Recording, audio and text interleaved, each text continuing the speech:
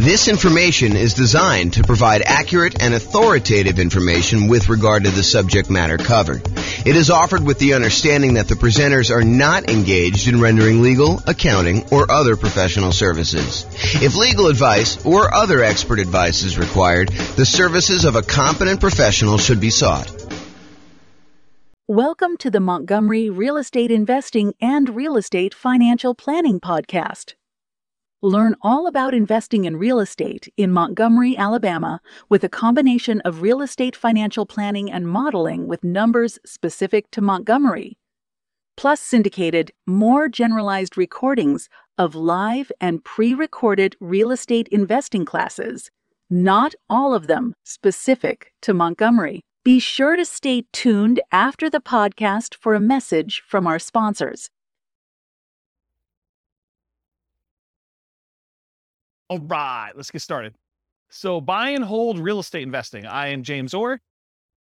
So I did put a new slide here. A long time ago, we used to actually have a slide that I showed like the next 4 or 5 classes.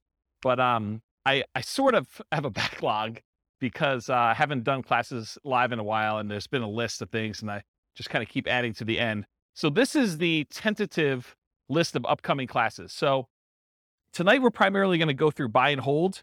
How many people were here for the real estate investing strategies class where we talked about all the different strategies in one class? No one else was here? I think you were.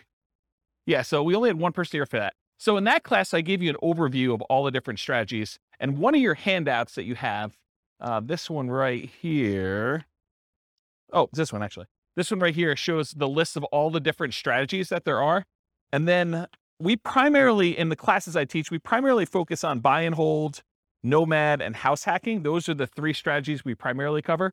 Then there's a list of additional ones that I'm going to teach classes on, but that's not the primary focus of the classes I typically teach. It's more to just be comprehensive so that people have an understanding of why we're focusing on the 3 and not this whole other list.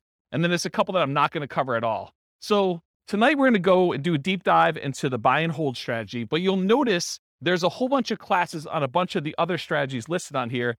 Those are going to be what I would say is similar format to tonight, except for deep dives into those specific strategies. So for example, tonight we're doing buy and hold.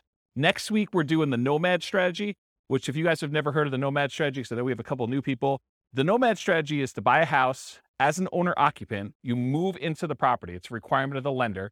And one of the reasons why you do that is it's a lower down payment and the interest rates are better. So you move into the house, you are required to live there for a year. During that year, you can just live there by yourself, or if you choose to, you can add on house hacking and have tenants living there with you or rent out a room or whatever you want to do. And then after a year, when your obligation to the lender is up, you can then convert that to a rental and you can acquire properties every year doing that. But you only had to put 5% down instead of putting 20 or 25% down. So you can acquire properties with one chunk of down payment, and since the loans are actually better for owner occupant, it's less bad than you would think to go ahead and put 5% down instead of 20% or 25% down. So the nomad strategy, we're going to cover that and all the different variations. I listed some variations on your investing strategies list there. Then on June 1st, we're going to do house hacking. And then after that, June 8th, we're going to do the BRRRR strategy, which is buy, rehab, rent, refinance. And there's an optional 4th R, which is to repeat the process. So you can use this to kind of continue to acquire properties. So we'll talk about the BRRRR strategy. Then we'll talk about quick turn and flipping properties if you're interested in doing that as a business model. Then we'll talk about wholesaling real estate on June 22nd. And then on June 29th, we'll talk about real estate options. You guys may have heard of real estate lease options, where you lease a property and you have an option to buy. This is the strategy where you just have the option. You do not have a lease on the property at all. You're getting the rights, but not the obligation to buy a property for a fixed price. And you're basically holding on to that option. And then there's a very active option auction strategy where you get an option on a property and then you immediately market that property in order to sell it to somebody. And it's usually done through some type of bid sale or auction process on like one evening, like a Sunday evening, in order to get the highest bidder and have the property sold that way. This is really like a variation, if you want to think of it this way. It's like a variation on real estate brokerage in some ways, because a real estate brokerage, a listing contract, if you squint really hard and step very far back, a real estate contract is sort of like an option agreement in some ways, right? You have the right to then market the property and get paid a fee in order to sell it. Well, this is sort of like option auction strategy is a way to do it as a principal. So it's a variation on that theme. So that's going to be on June 29th. July 6th, tax liens and tax deed sales. That's when you buy people's tax liens or tax deeds. Like, for example, if someone doesn't pay their property taxes, you can come in and pay their property taxes, and you usually get a return on the money that you put up. And then there's a really, really small chance that if they don't do it and you wait a long enough period of time, you can actually foreclose on the property for them not having paid their back taxes.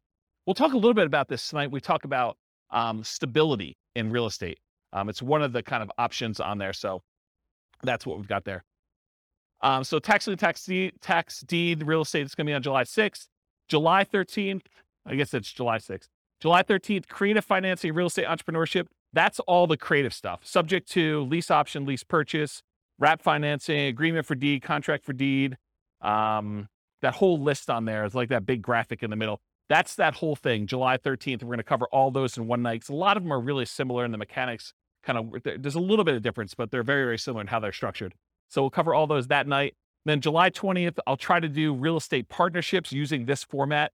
It'll be very different than the format we usually teach partnerships, but you'll like this new one. And then the next class after that, July 27th. Oh, this is sort of like the dividing line when I'm done teaching strategy classes. So this is sort of just getting through all the strategies on that list. And it's going to be very similar to the format tonight for those.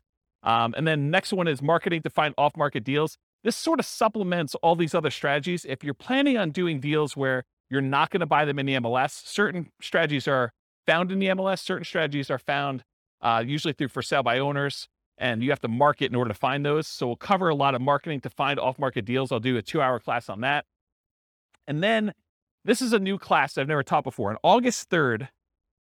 So I've got a client right now who went under contract on a new construction property back when interest rates were really, really reasonable.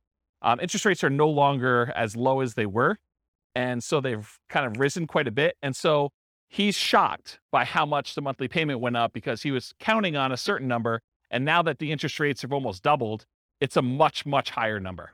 And so it made me think of, this is not the only case where we can have shocks when we're a real estate investor and we're considering buying properties. So I've got a list working through that is like all the different shocks you can experience when you're buying rental properties and then what to do about them. So number one is just being aware in advance that this could happen and what you can do to prevent them up front. But then there's some other things you may be able to do while the shock is happening. So that class is all about real estate investing shocks, things that can come up while you're acquiring properties that you may not have thought of. And then August 10th is 2 new concepts that you may not have heard before, but there have been ones I've been including in the Real Estate Financial Planner software for a while, and ones that someone mentioned a couple weeks ago. Was that you, Steve, that was mentioning those? Yeah. So there's these 2 concepts. One is cash flow resiliency, and the other one is equity resiliency. So cash flow resiliency, the basic idea is how much can your rent on a property drop before you have negative cash flow? So how resilient is the cash flow you have on your rental properties, on your whole portfolio? You can do it on a single property, but it's much more meaningful on the whole portfolio. And then equity resiliency is how resilient are you in your portfolio with equity when you have prices drop? And so there's different ways you can kind of like finance your portfolio or structure your portfolio where your whole portfolio is more resilient, and there's ways you can structure it where it's less resilient. So we'll go over a lot of different examples and talk about that on August 10th. And then on August 17th, overcoming hurdles for real estate investors. So there are several things that will limit your ability to acquire properties. You know, the most common ones I think a lot of people think of is down payments. I don't have enough down payment in order to acquire properties, or I can't qualify for loans for some reason. So I'm going to go over all the different hurdles that real estate investors have. We'll cover all those in that particular class. And then on August 24th, real estate investing Rubicons. So if you're familiar with history, I think it was Julius Caesar who was crossing the Rubicon, a river somewhere in, I don't know, another country. And so the idea, though, is it's sort of like a marker where you've made progress and you, in theory at least, don't ever go back on that. And so there are a couple different things when you think about real estate investing that you need to get to a point where you've grown to a certain situation. So I've called them sort of like Rubicons, where you've gotten to the point where you now have good enough credit so you can qualify for loans. You've gotten to the point where you have enough down payments, or you've gotten to the point where you're good at property management. So I'm going to give you a list of the different Rubicons that there are. I'm trying to hire a graphic artist to do like a a big 11 by 17 sort of treasure chest looking map that has all the different Rubicons that you would list out. And then you can go ahead and mark off when you've crossed those to kind of visualize where you are in the process of achieving your goal for real estate investing. So that is the list of upcoming classes. Is that interesting to anybody? Okay, those look good. All right, good. Is there anything I'm missing on there that you guys are like, hey, how come you're not teaching a class on blank? Anyone? All right, good. Guess I got them all.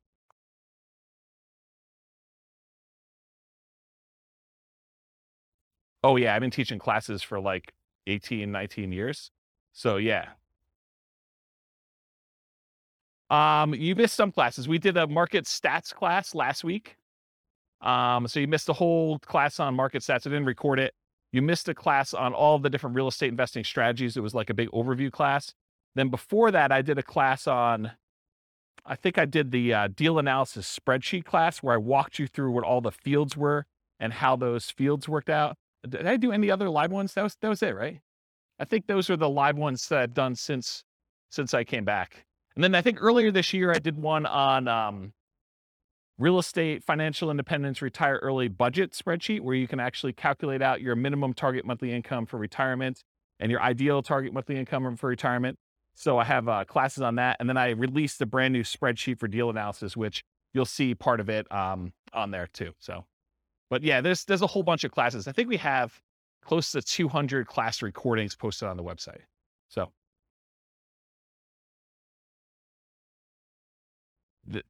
there you go. See, Steve's going to check me. I knew enough to know that it was like in another country and that it was a river, right?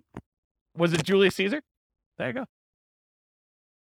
See, I know just a little tiny bit about history to keep me dangerous. All right. All right, so buy and hold real estate investing. As I said, I'm James Orr. So real estate investing strategies. So you have the sheet with you, the handout. It says on the top, real estate investing strategies. That's basically this list.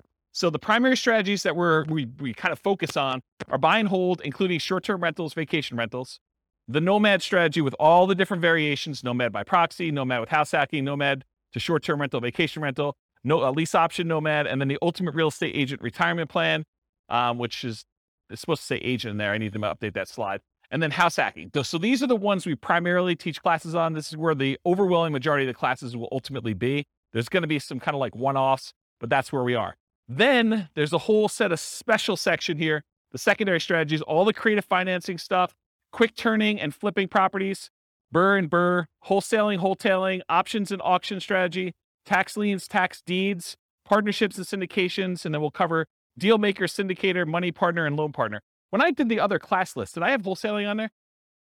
I did, right? Okay, awesome. I just must have skipped it or something. But yeah, we're covering that. And then the strategies I'm not really going to talk about are real estate investment trusts, because you basically buy those as like through a real estate broker, not a real estate broker, a stockbroker.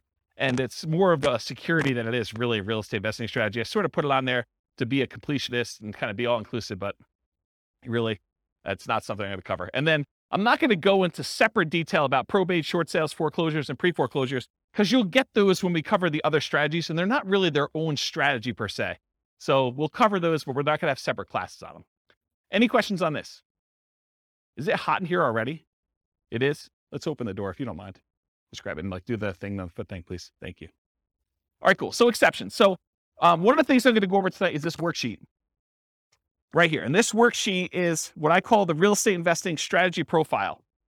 If you think about it, when you're kind of determining, hey, I want to do this particular strategy or this particular strategy, we want to think about all the different characteristics of that particular strategy. And so what I tried to do is I thought about all the different dimensions you could measure or think about or consider a different strategy with. And I listed them all out with the most common kind of characteristics that you can have. And so you're going to go through this tonight with your pen, and we're going to do this for the buy and hold real estate investing.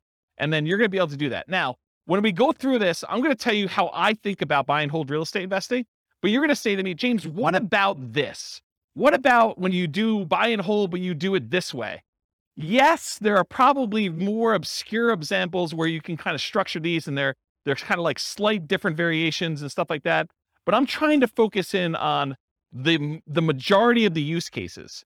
And you could have exceptions to this thing. You could come up to me later and say, James, what about if you do it this way? Yeah, you could definitely put it on there. But I'm going to try to be most mainstream and kind of the most correct that I think of. And if you want to debate this with me, this is absolutely brand new. I'm creating a database of all the different strategies with all these different characteristics, so that if you want to go search for, show me the ones you can do with no down payment, or show me the ones you could do with no money, or show me the ones you could do that have the lowest risk or the lowest activity, they're the most passive or they're the most scalable. I can give you a list of the ones grouped by those categories, and you can look at it and inspect it in a database format. So that's 95% built, and it's what I use to make this thing, the profile for you. And it's also what I use tonight to do the presentation. But you'll notice we've got all these other classes on all these different strategies. That's what I'm using to create all the different strategies, okay? So kind of just follow along, take notes if you want to. And I tried to write it out for you so that you can just check them off as you go. Okay. And I have a little beware warning here. Just because you don't think there's a chance that X can happen doesn't mean that it won't happen. This is designed to be a starting point discussion to help you make better investing decisions on your own with additional knowledge. Please do your own research. So a lot of these strategies, I'm going to say, I think about it this way. There's this risk or this way to do it. Is it possible that you're like, no, James is wrong, and there's never a risk of property values going down or rents going down, right? You understand how some people could believe that to be true. It's not true, okay? And just because it's a small probability doesn't mean it won't happen.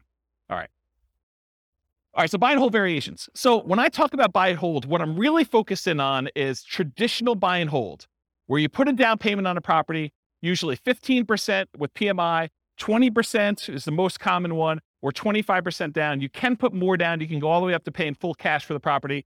I'm usually focusing on single family homes, duplexes, triplexes, fourplexes, and then it also includes all the apartment stuff, all the commercial buildings, 5 units and up. So that's all just traditional buy and hold in my mind. In addition to that, I group in short-term rentals, vacation rentals, because you're buying the property and you're holding it.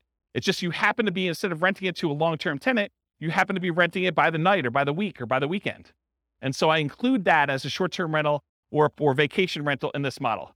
Now, is it a stretch to think about buy and hold as, I'm going to buy a building and I'm going to do assisted living, or I'm going to buy a building and I'm going to offer a specific service? It sort of gets on the edge of, okay, you're doing a business, you're doing an assisted living business, but you also just happen to be buying real estate. So you could say, okay, I'm doing, storage units. Storage units, I guess, is buy and hold, but it's not really what I traditionally think of. So could you kind of classify it as buy and hold? Yes. Is it really a separate business of like having storage units and running a storage unit business, or having assisted living and doing that, or buying an office building for your practice, or, land in order to run your business off of? Yeah, I mean, you could do all those too, but I'm really thinking of it more in the traditional sense of single family homes through fourplex, and then multifamily properties, apartments, and greater. Does that make sense, everybody? Okay, cool. And this is intended to be, interactive. So feel free to interrupt. Please do use the microphone so your question gets on the mic, though. Just raise your hand. I'll bring you the mic, or someone else will bring you the mic. Any questions on this one? Cool. All right. So one of the ways I kind of classify different strategies is this a real estate investing strategy, or is this a real estate entrepreneurship strategy? And the way I kind of classify those is, with a real estate investing strategy, you're primarily taking money, deploying it, putting it into an investment, investing in something with the expectation of getting a return on your money. That's real estate investing to me. There's another way to look at this where you're out there doing work, you're doing labor. Maybe you have some money in the deal, but you're primarily working a job in order to create money, to create value in some way. That's more like house flipping, where, yeah, you have a little bit of money invested in the deal, but you're really not looking to get a return on that money. You're really looking, I'm going to go put labor in and do that. So is buy and hold real estate investing more real estate investing, where you're putting in money and you're expecting to get a return? Or is it more like entrepreneurship, where you're actually going out there and doing work and trying to make money from the work? What do you think? The first option, real estate investing, right? So with real estate entrepreneurship, real estate investing, are you primarily investing money with the hope of getting a return on that money, or time, in many cases some money, to get a return on your time? For buy and hold, most folks are typically investing money with the hope of getting a return on that money. Short-term rentals sort of takes one step more toward entrepreneurship, because in most cases, with short-term rentals, you're doing more labor than you are with putting a tenant in a property and leaving them for a year or more. Does that make sense, everybody? But it's still primarily real estate investing. You're deploying money and you're expecting to get a return on that money. Okay. So that's on your list. So you can start on your list. Just kind of check it off. All right, so money required. So typically when we do buy and hold real estate investing, we're going to go in and we're going to get traditional financing from a bank. You're going to go select a property. You're going to want to acquire that property. And so you're going to go to a lender and you're going to get, in most cases, traditional financing, conventional financing. There are 15% down, 20% down, 25% down, and more type loans for these properties. You can buy them with cash, or you can put a down payment and actually get financing on them. So on this other sheet here, where we do loan type mortgage insurance comparisons, there's a whole bunch of different loans. And I tried to highlight the ones we were primarily talking about today, where the interest rates are. So you can see a little grayed out area on there. And that basically shows you the different financing options and what the rates were as of yesterday. Now, this is not like a rate quote for you. So please don't tell me you're going to go to your lender and say, James told me I could get 6.5% on this loan, so I want 6.5%. It is not a guaranteed rate. I'm not offering you financing. This is sort of like a snapshot in time. I called up the lender that I like to personally use, and I asked him what the rates were yesterday, and we walked through this worksheet. Just out of curiosity too, would you guys prefer that I make this a editable Excel worksheet version for you so that you could actually use it to kind of do your own comparisons? Would that be helpful to anybody? Or do you just like it when I give it to you in class? Anyone want me to create one that you could fill in? No one. Well, glad I didn't do that work then. That's awesome. Okay. So on that worksheet though, it shows you the different types of down payments you need and what the interest rates were on those particular loans, and in some cases what the points were in order to get those particular rates. So typically when we're doing buy and hold, 15 to 25% down, you also need reserves. It would, and I know I'm sensitive every time I do this, but you would be stupid to invest in real estate without reserves. Okay? And I know that sounds harsh, but it's supposed to be harsh because you would be stupid in order to invest in real estate without reserves. You need to have reserves in order to invest in real estate. Things happen that you're not going to expect. You need to have reserves. Okay? So even if you find a no down payment deal, is that nothing, no money required deal? No. In the overwhelming majority of cases, it's not. There are very few strategies that are no down payment and no other money required. Even if you find a nothing down deal, even if you got a VA loan or USDA loan, or you manage to find a property that you could buy subject to where the seller's like, hey, just take over the debt of my property. That is still not a strategy that you can do with $0. Does everyone understand that, right? You need to have reserves in all those cases. It's a really good question. I need to do a 2-hour class. Question was, how much in reserves? The really, really short answer is probably 6 months in something like a savings account. Okay? All right. So typically you need 15 to 25% down and reserves. You might also see, although much less frequently, in my opinion, bringing in a money partner where maybe your dad says to you, hey, I will make you a loan for the 20% down and you can go ahead and buy this property. So bring in a money partner, or the other extreme is just buy it all cash. I think for a lot of folks, they would prefer to leverage their money and get a loan for it. Although I definitely know investors that are buying properties all cash. Okay, so this applies to both buy and hold, like traditional buy and hold, and short-term vacation rentals. In addition, there is a kind of subset to this that when you're doing a vacation home short-term rental, there is an owner-occupant second home or vacation home loan that you can get with 10% down. So that would be the exception.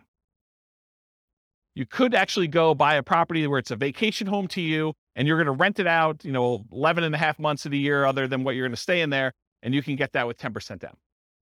Okay? Any questions on money required? This is on your worksheet. Feel free to take notes. I see you that are not taking notes. What are you thinking? Do you have perfect memories? You can remember all this stuff? All right, cool. So credit required. So it's most common is to qualify for traditional investor financing, non-owner occupant financing. The typical credit score needed in order to do these types of loans is 700. There are some exceptions if you have very low debt to income. So there's a possibility that you may be able to do a little bit better than 700, but most of the time it's going to be 700. A less common situation, if you're buying a property without a loan at all cash, doesn't matter what your credit score is. You can buy the property all cash. Or if you're partnering with someone who's getting the loan, you may not need to qualify for the loan at all yourself, but someone will need to qualify. Okay. Important note, credit scores can change over time. Credit score requirements can change over time. So check with your local lender for the most up-to-date credit requirements. So just because James said 700, you can't go to your lender and says, James told me it's 700. So where's my 700 credit score loan? Because they may tomorrow go out and say it's now 720. We think that our risk profile is out of whack. We want to make sure that people at 720 are getting these non-owner occupied loans. They have the right to change their policies at any time. Individual lenders can, and also the companies that are, or organizations that are buying the loans in the secondary market can require that the loans that they're selling them have to have higher credit scores too. So it can work as either an overlay, that's if the individual lender just adds that as an additional requirement that they're requiring, or it could be from the quasi-government organizations that are buying the loans in the secondary market, or the investors that are buying the loans. Any questions on credit required? You guys are a quiet group tonight. Okay. All right, skills required. So the primary skills required for the buy and hold real estate investing strategy are deal analysis. You need to be able to analyze deals to determine what kind of deals they are, whether they cash flow, whether they make sense to buy, how 2 different properties compare, or how 10 different properties compare that you're considering. Actually finding the cash flowing deals, searching them out in the MLS, going to look at them, evaluating them. Acquisition financing, being able to get the loans that you need, those 15% down, 20% down, 25% down loans, and then property management skills. And by property management skills, I mean one of 2 different things. Either you need to be really good at managing properties yourself, or you need to be able to hire a property manager and manage your property manager when they do it. So one of those 2. And then in addition, if you're doing short-term rentals, the skills for doing short-term rentals are slightly different than the skills for doing long-term property management. I don't do short-term rentals, but I know it's different. Any questions on skills required?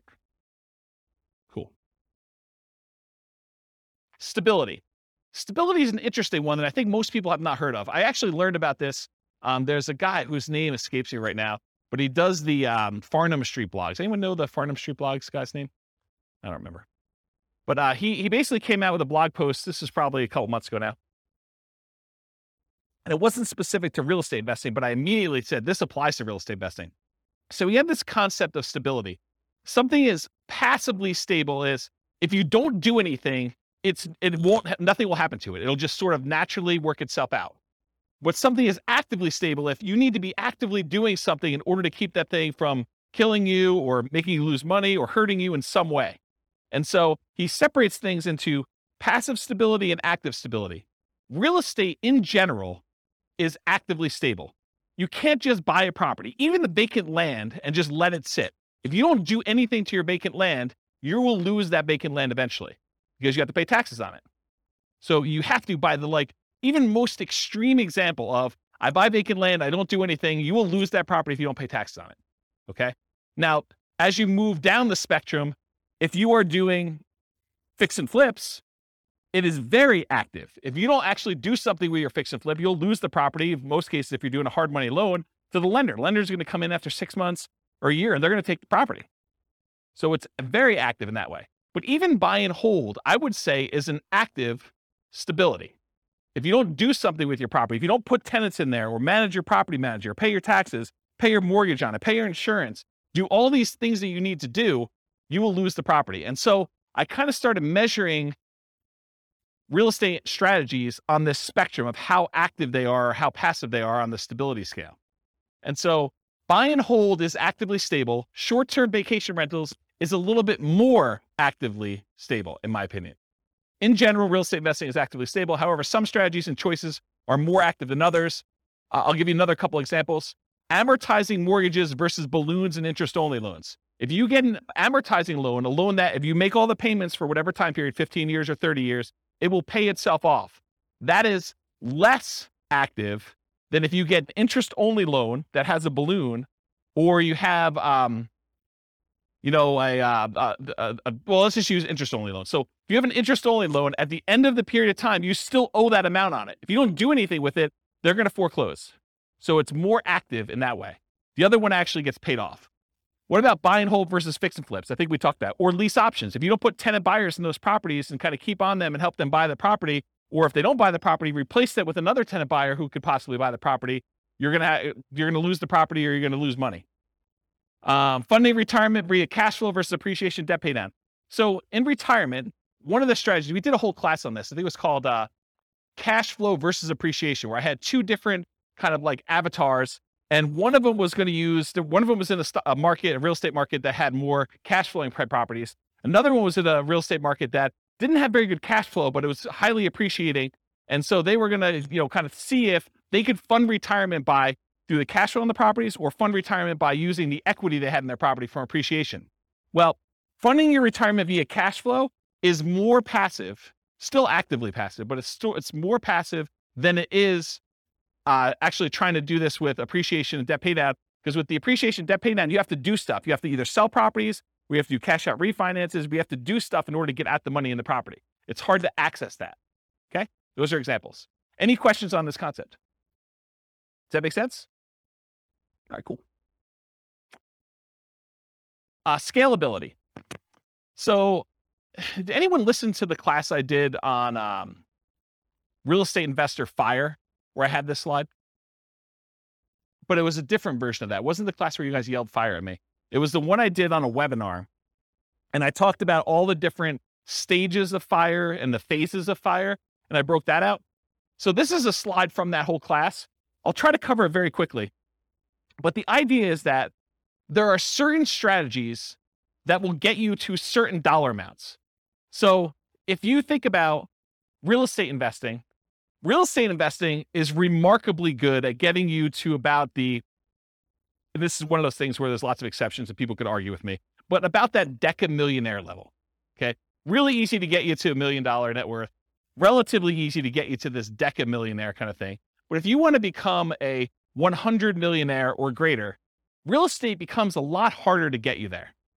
Okay. Partially because you're limited in the number of loans and the types of loans you can do unless you have exceptional income and exceptional assets to begin with. So it becomes a harder strategy to do that. And what this chart shows, I'll kind of jump ahead to show you what it is, but this breaks down the net worth and like what percentage of it they have in stuff like other assets, mutual funds, stocks, fixed income, managed assets, and real estate is one of them. So it shows you the percentage of their overall asset base that they have broken out by how much net worth they have. And so when you have a 10K net worth, not a lot of people have much real estate at all, because 10K is pretty low. But for the 100K net worth, they have a pretty decent sized real estate equity. And then up to this 1 million thing, real estate becomes a relatively significant percentage of that, of their net worth. And then getting up to this 10 million, real estate becomes a pretty significant thing. But then you'll notice over time, real estate actually declines. The amount of real estate that you have as a percentage of your net worth actually goes down. And so when you think about scalability, certain strategies are much more likely to get you to the point where you are scalable. So for example, let's think about this as an example. Is it easier to get to a $1 billion net worth running a flipping business where you're trying to buy properties, flip them, and make money? Are you going to become a billionaire doing that? What do you think? Probably not. Do you think let's even use 10 million. Are you going to get to a $10 million net worth flipping properties and making $25,000, $30,000 a flip? It's going to be hard to get there.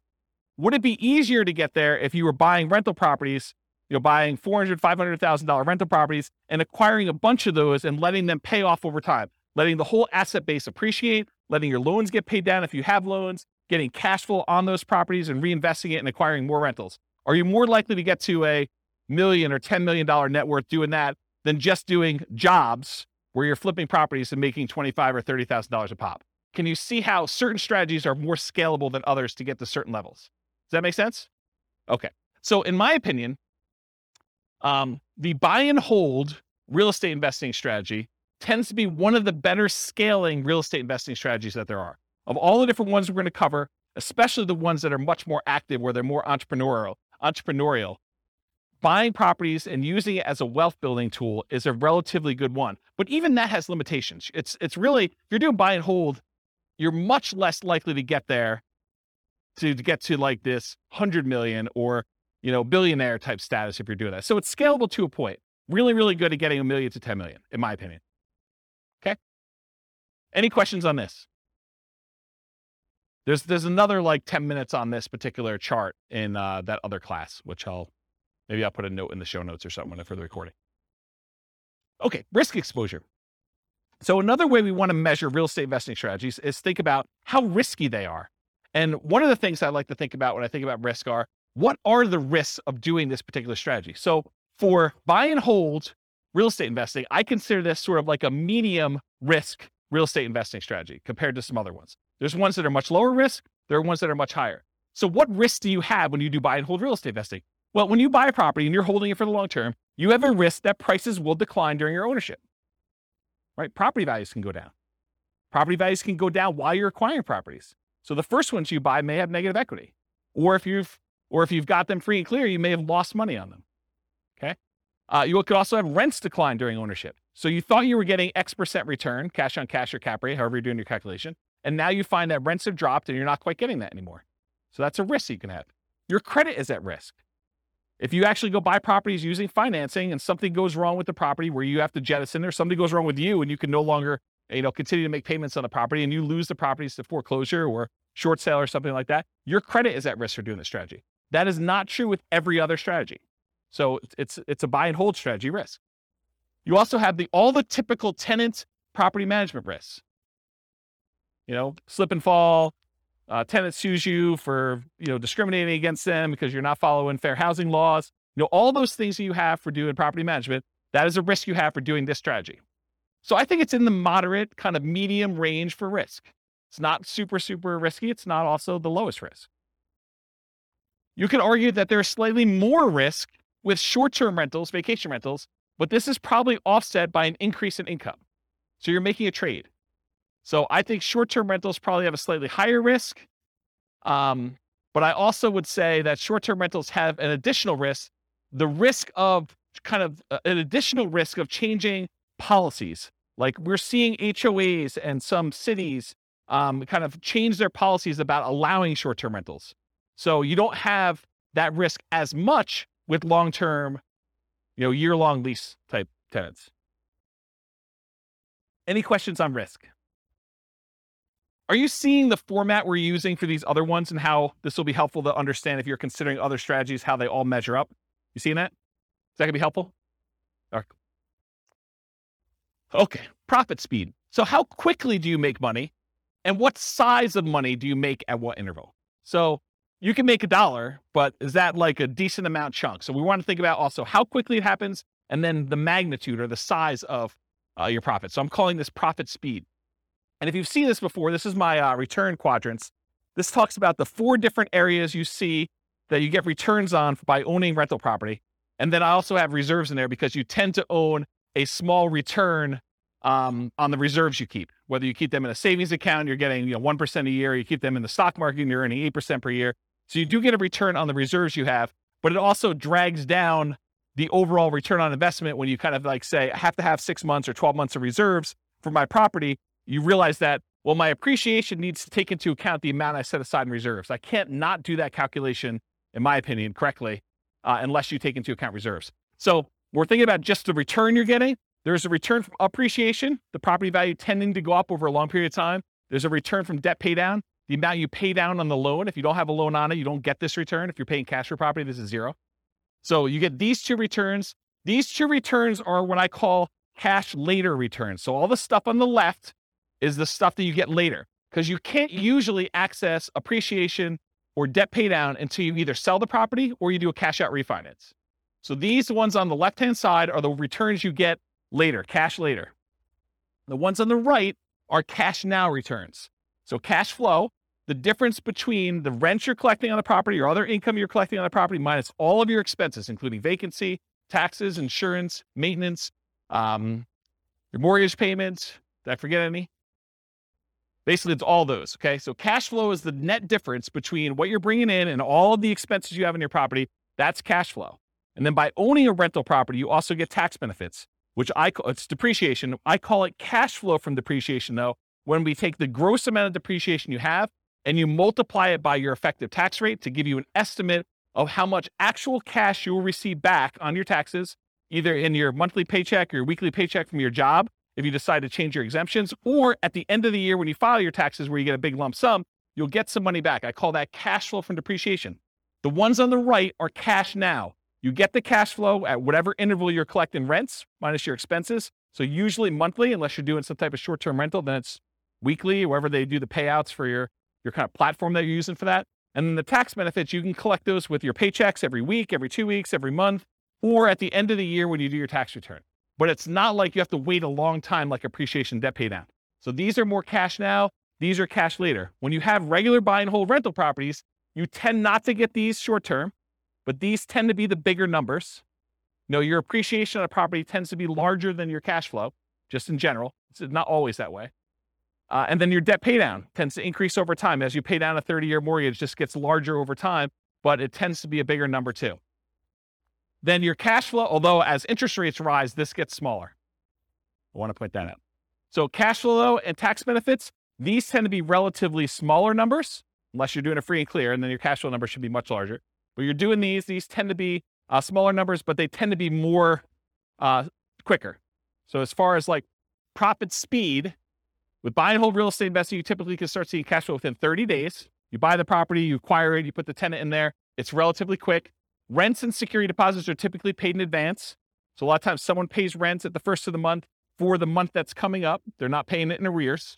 They're paying it in advance. So you're going to get that up front. And usually you require a security deposit before they move in. So you'll see some money up front. Short-term rentals and using property manager can slightly delay the time to producing cash flow. If you've got a property manager in there, it takes them a while for them to receive the money, do all the accounting, and then pay you out on the 15th or the 30th or whenever they decide to pay you out. So there's an additional delay when you do that. Then whatever platform you use for your short-term rental, I'm sure there's some type of delay in there too. It's not like they're doing the deposit and giving you the money same day. Okay. I don't do short-term rentals, but that's my understanding. Anyone do short-term rentals here? Okay. Usually a percentage return of amount invested, cash on cash, return on investment, or cap rate. So when you're thinking about like the order of magnitude, a lot of people throw around numbers like, I'm getting a 5% cash on cash or 10% cash on cash, or in some extreme cases, maybe they're doing a 100% cash on cash return on investment. That's the number that you are getting on the investment size, the amount of cash you put in the deal. Or cap rate is the return you're getting if you did not have a mortgage on the property, but after all of your other expenses. That's what cap rate is. Okay. I talked about cash flow from depreciation. You also typically see the wealth building through the stuff on the left. The appreciation and debt pay down portions tend to be your kind of wealth building part of the profit speed for buy and hold. Any questions on this one? Awesome. Finding deals. So how do you find buy and hold deals? I kind of break it up into two categories. One of the most common, most likely ways you're going to find deals, and then the kind of like more unusual, but still common enough that I think I should mention them sort of things. And that's these. How do you find deals? I used an example when I taught the real estate investing strategies class where I talked about all the strategies, this idea of looking for an alligator. It is possible for you to find an alligator if someone recently flushed one down the toilet and you happen to be in the sewer in New York City. You could possibly catch an alligator down there, right? You could find one. This is like the unusual, exceptional case.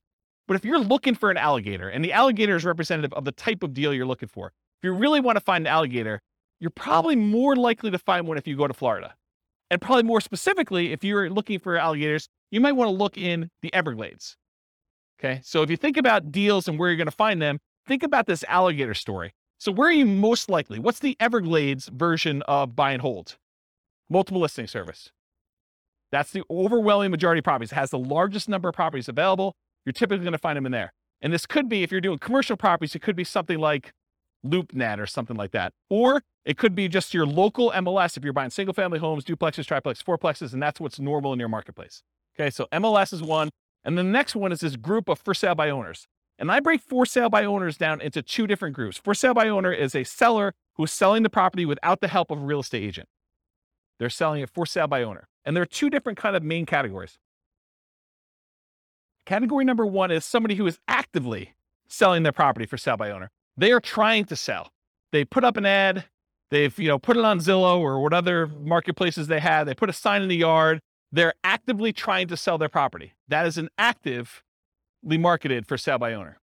But then there's the other group. They're the hidden for sale by owners. It's a seller selling without the help of a real estate agent, but maybe they are not actively marketing their property. Maybe it's sort of like if you approach them and said, hey, would you like to sell your property? They'd be like, yes, I would, but I wasn't otherwise trying to sell it. I didn't have it marketed for sale. I didn't have a sign in the yard. I didn't have it up on Zillow. Maybe I had to send out marketing in order to find them. Maybe you were out networking and you did it, but it's some other way where they're hidden and you had to find them another way. And usually those other ways are either through marketing or networking. Those are the most common strategies for finding properties for buy and hold. Unusual methods, wholesalers. Not that a wholesaler can't find you a deal. It's just the number of wholesalers that there are out there and the number of wholesale deals that they're finding is just a really small portion, right? So you may be able to go find a wholesale deal. However, it's like, if you want the best selection, could you go down to the local, gas station and get something that you need?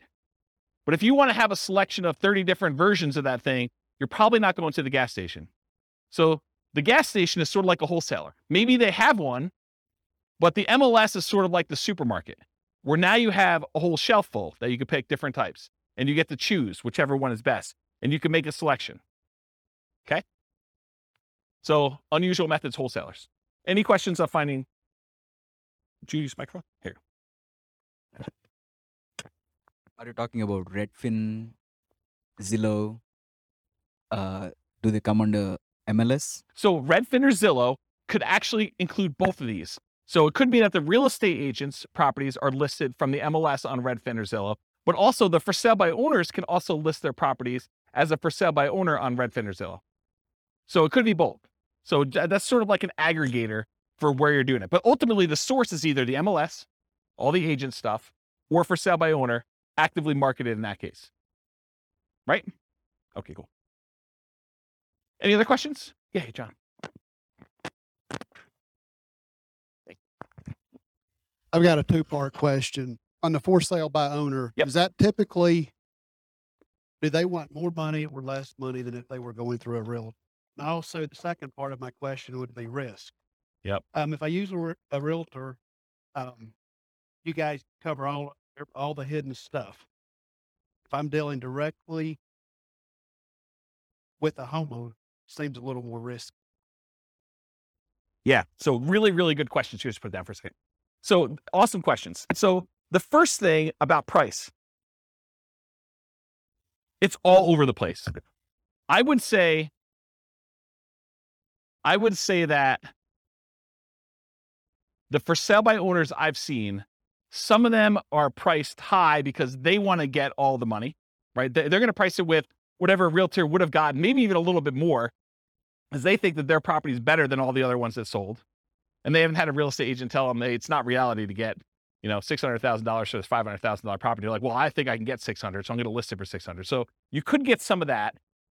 Or you could get them not knowing the value. A lot of times we see that with an out of the area owner who knows that their parents bought the property for $250,000 and they can't imagine in their mind that it's worth $500,000 now. And they live in another state and they're just like, if we can get 300, that's awesome.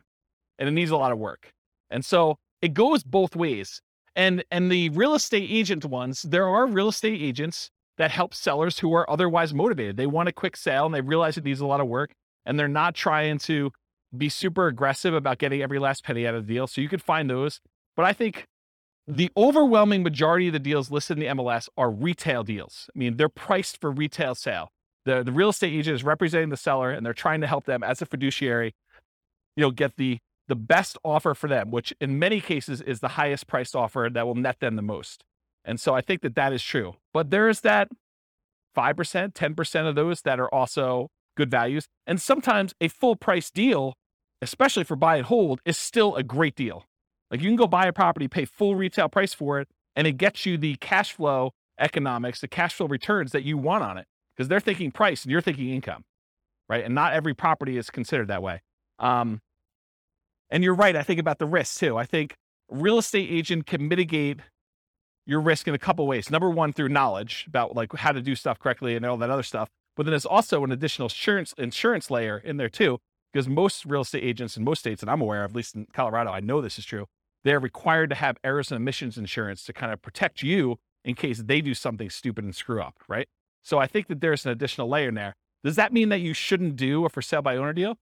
No, I think that there's a reasonable amount of risk that you think. There's nothing without risk, right? Like we go out, we drive through town, I mean, you could be doing everything you're supposed to do. You're completely sober. You're driving on the right side of the road. You're doing the speed limit, and person next to you is snorting a line of cocaine, and they just had a 6-pack, and they're driving all over the line. They're spanking the kids and having a cheeseburger all at the same time. You did everything right, but it's still risky for you, right? There's nothing that's without risk. Is that a reasonable risk? I mean, the chance of it happening to you is really low, but there's risk in everything, including buying for sale by owner, including buying some from the MLS. I think there's a small amount of risk in there, especially in markets where, we're coming off like a year of what I would consider to be extreme seller market, where the sellers are in the driving seat. They're setting, these demands where you've got 20 offers coming in and people are waiving inspection, they're waiving appraisal. I mean, you're voluntarily taking on additional risk just buying in that particular type of market.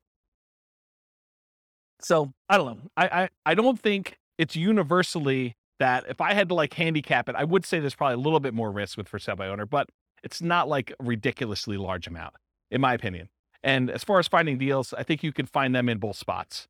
And I think you can find overpriced properties in both spots. I think you have sellers who are, they're in the driver's seat and they're demanding that their real estate agent list it for way above what it's even worth and what the real estate agent is recommending. You see that on inside the MLS with properties that are just languishing and sitting there, right?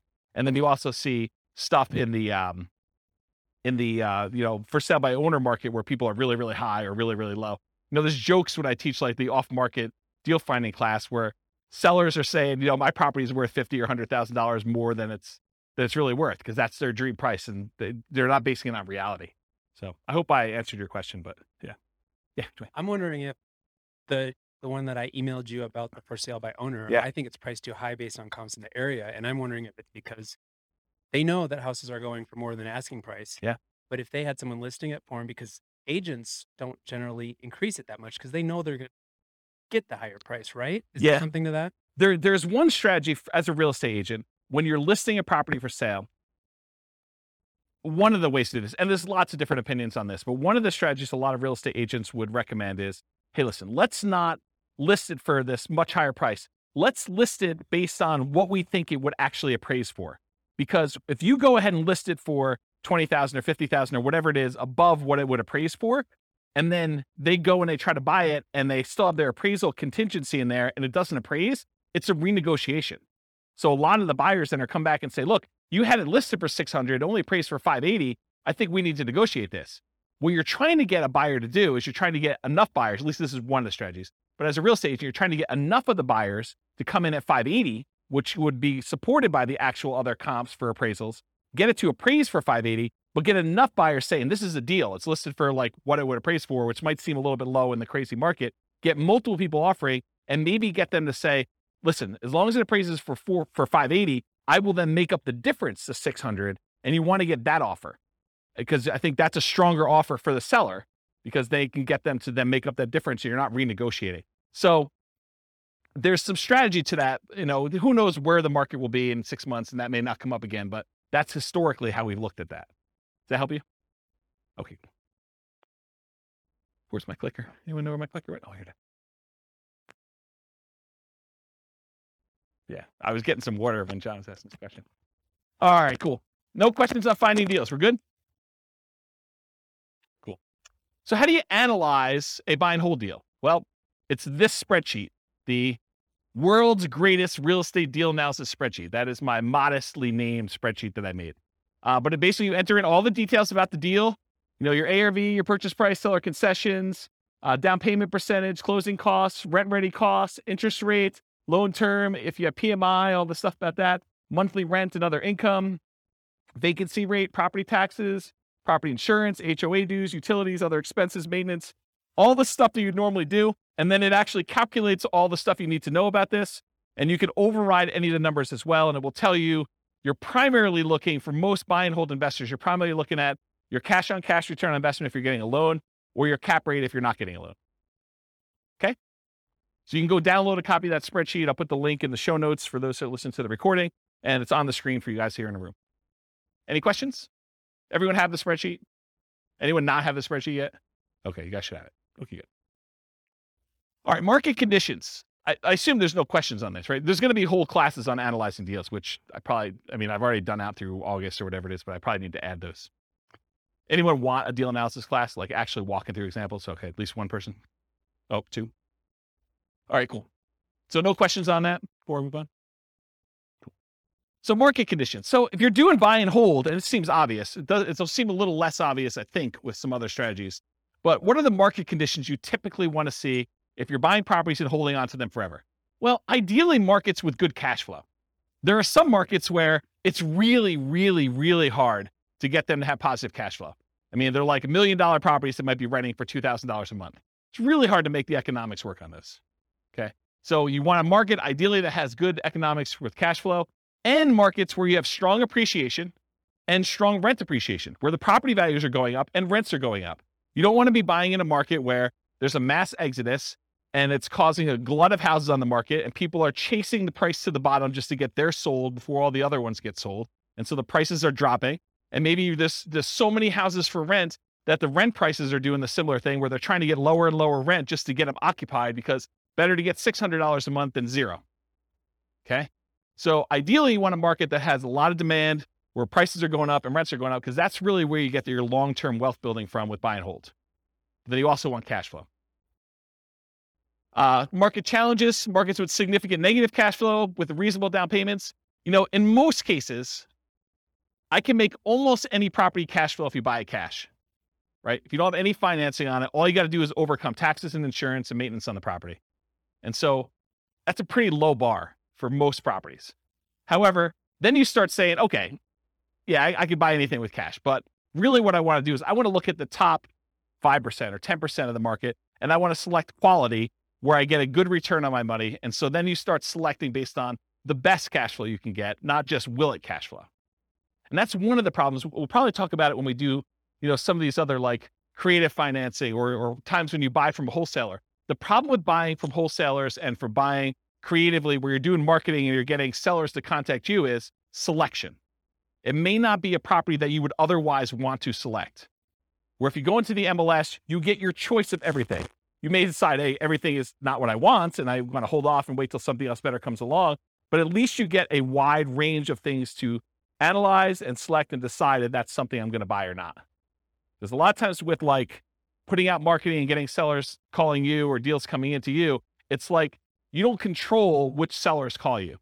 You can control it by selecting where you advertise to a certain degree, but you may still get a property that you don't want. And so you still have to say no and select the ones that you do want. Okay. And then lastly, markets with no or negative appreciation. There are markets where, you know, you'll go see a post on a very popular real estate investing forum or something. And you'll be like, hey, look, you know, this deal is, you know, this, you go look at a post from 10 years ago and they're talking about, you know, $100,000 property in a certain city. And then you fast forward, you find another post from, you know, 10 years later, and it's like the same $100,000 properties are selling in that same city. So you've had essentially zero appreciation over that decade. So you got to watch out for that. You want to be investing in markets that have appreciation for long-term wealth building. You can just cash flow them, but I think that you want the benefit. If you're going to go after a market, if you have any market to choose from, why not choose one that both has cash flow and you're going to get some wealth building through appreciation and debt pay down. Oh, and rent appreciation. Okay. So no questions on this? Everyone got it? Cool. Accessibility or availability. So in many markets, there are plentiful deals you could select from the MLS. So then it becomes a matter of saying, okay, there's 100 that would work. Now let me find the top 10 of those 100 or the top 5 of those 100 to really dig down and decide what I'm going to do. In other markets, it might be challenging to find any positive cash flowing properties except with significant down payments. I think we've been seeing, in our local market here, we've been seeing a move toward this. There was a time in our marketplace where you could find a good quality product, you know, good quality property that with 20% down would have positive cash flow. It's much, much harder to do that now because prices have gone up a lot in the last 5 years. Interest rates in the last 6 months have gone crazy, like doubled, you know, 3% to 6%. Rents have gone up, but not quite as much as property prices and interest rates. So it's getting harder and harder to find a property that would positive cash flow with just 20% down in our marketplace. Okay. And I think you'll find that in other markets too, especially with the same characteristics. I mean, we see massive price appreciation, not just in Northern Colorado, but overall in the nation. And interest rates are up all over the place. Yeah, Dwayne. How far behind do taxes usually follow that when they do assessments? Is that something that... That's a great question, because you're right. I mean, if property values have gone up and they're doing the reassessment every 2 years, which I think is very, very common, at least around here, that's the norm, right? Every 2 years, we see a reassessment. So they're going to use the new property value, and they've got their kind of like tax, whatever they call it, mills, or how they calculate taxes. They're going to use those times whatever their new assessed value is, and your property taxes are going to go up. So it's just sort of like 2-year stair step going up with that. Yeah. So it's definitely going to impact that, which is another reason why you probably shouldn't use just the last year's property taxes as your estimate, unless you're prepared for that shock. That's a shock for that class, right? Buying a property using the old tax assessment only to find out that 6 months from now, there's going to be a new tax assessment. It's going to change. Same thing we see with new construction properties, right? I mean, you've seen this where, sometimes we get really lucky where you buy a property and you're still paying taxes on vacant land. And it takes 3 months, 6 months, a year, whatever it takes for the county to come around and say, okay, now we're reassessing your property. It's no longer vacant land. It's got this $500,000 property on there. And now property taxes aren't $47 for the year. They're $4,700 for the year. Okay. So that's a big difference. Interest rates may be a significant factors, whether properties will cash flow or not. And the other thing about accessibility, availability, is verify that you can use your property as a short-term or vacation rental before buying it. You don't want to assume that you can. You want to check with the city. You want to check with the county. You want to check with the HOA at a minimum. And there may be additional municipalities that are limiting you. Those are the 3 that come to mind. Any questions on that? Cool. Using retirement accounts. There are some real estate investing strategies that you can use your retirement accounts to invest with. Buy and hold real estate investing is one of them. You can use your retirement account, your self-directed retirement account, to buy real estate with for buy and hold.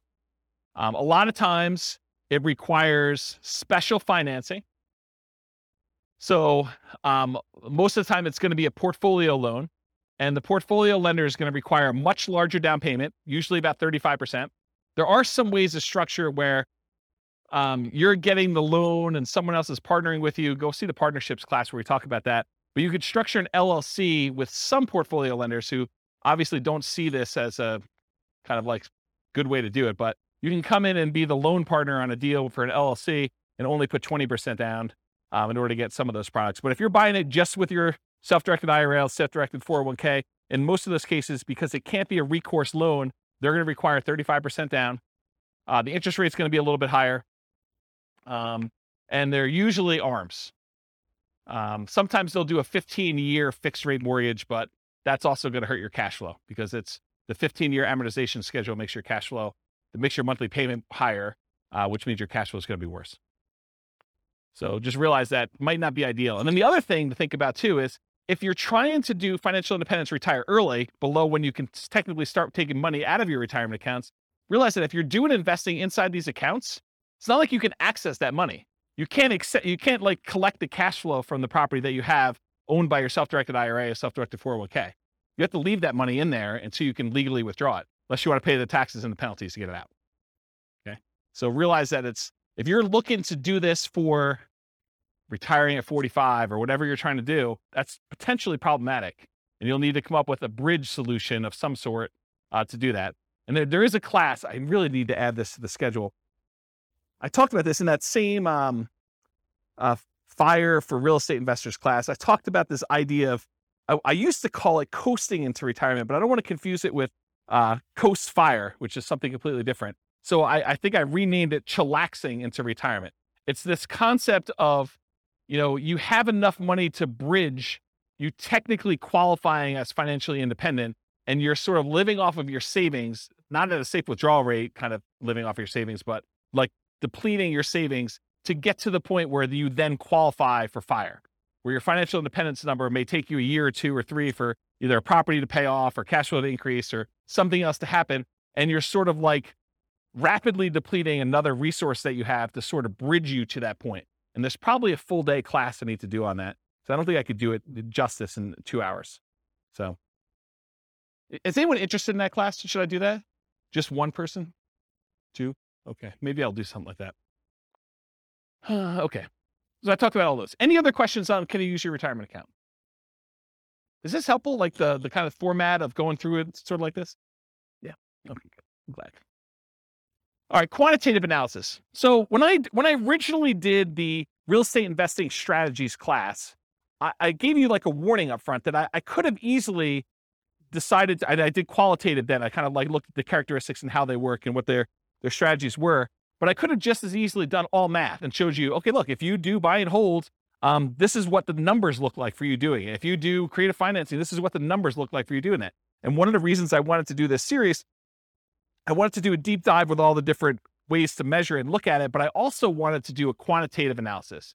And so what I'm going to do here for the series is I picked an avatar, a prototypical person, and I kind of have a story around them. And then I'm going to show you, okay, if this particular person, in this case, it's a group of people, a husband and wife, if this particular group of people, this kind of like partnership, this, what do you call it, couple, this couple decides to go ahead and utilize the buy and hold strategy, this is what the numbers look like for them.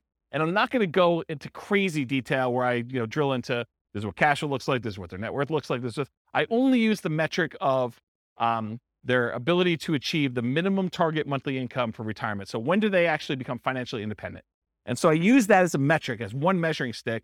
And as we do today with a couple variations and creative financing and subject to, lease options and wholesaling, I will show you how doing that strategy actually gets them to FI or not and how long it takes them. So that you can see relative sizes of how quick. If you're going to do fix and flips or whatever it is, how quickly does that get you to the point where you're going to be financially independent? Does that make sense? Okay. So that being said, how well does buy and hold perform toward achieving financial independence? So what I'm going to look at is 3 different scenarios, putting 15% down, and 15% down, it requires that you have private mortgage insurance. Private mortgage insurance is insurance that you pay as the buyer to protect the lender in case you default.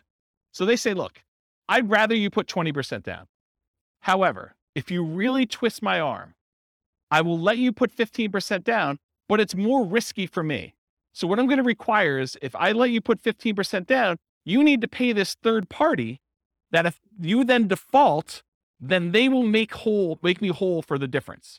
Okay. So you're paying as the buyer, a third party insurance company, a private mortgage insurance company, to protect the lender for them being silly enough to let you do a loan for 15% down. Does that make sense? The way I worded it that way? Okay. So when you do 15% down, you're going to have PMI. And if you look on your worksheet, sorry, man, you got volunteered. I should have just taken a sheet, huh? So on your worksheet here, you'll see this 15% down column. And I show you the interest rate, it's highlighted. But then a few columns down from that, it also tells you your monthly PMI or monthly MI for mortgage insurance. And so it shows you that the monthly MI is $150 a month for the 15% down one, and it's 0 for the 20% down and 25% down. You don't have mortgage insurance when you put 20% down or more. Okay? So 15% down with PMI, 20% down, 25% down. We're going to look at those scenarios of how quickly you can achieve financial independence using those. And I'm also going to do one with short-term rentals. Now, for short-term rentals, I assume that you can get significantly higher income by doing a short-term rental. Otherwise, why bother, right? It's more work.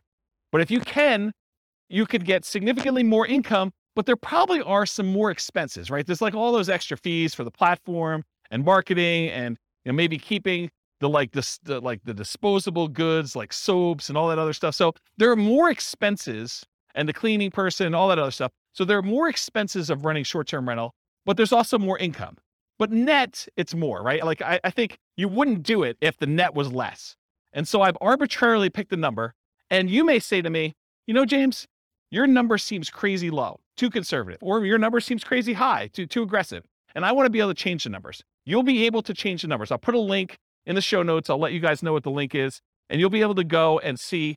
And I'm going to do it for every city. So there'll be 300 cities. You'll be able to see numbers for your city. And then if the numbers I use for your city are slightly different, you'll be able to change those too. But I will start with reasonable assumptions for all cities.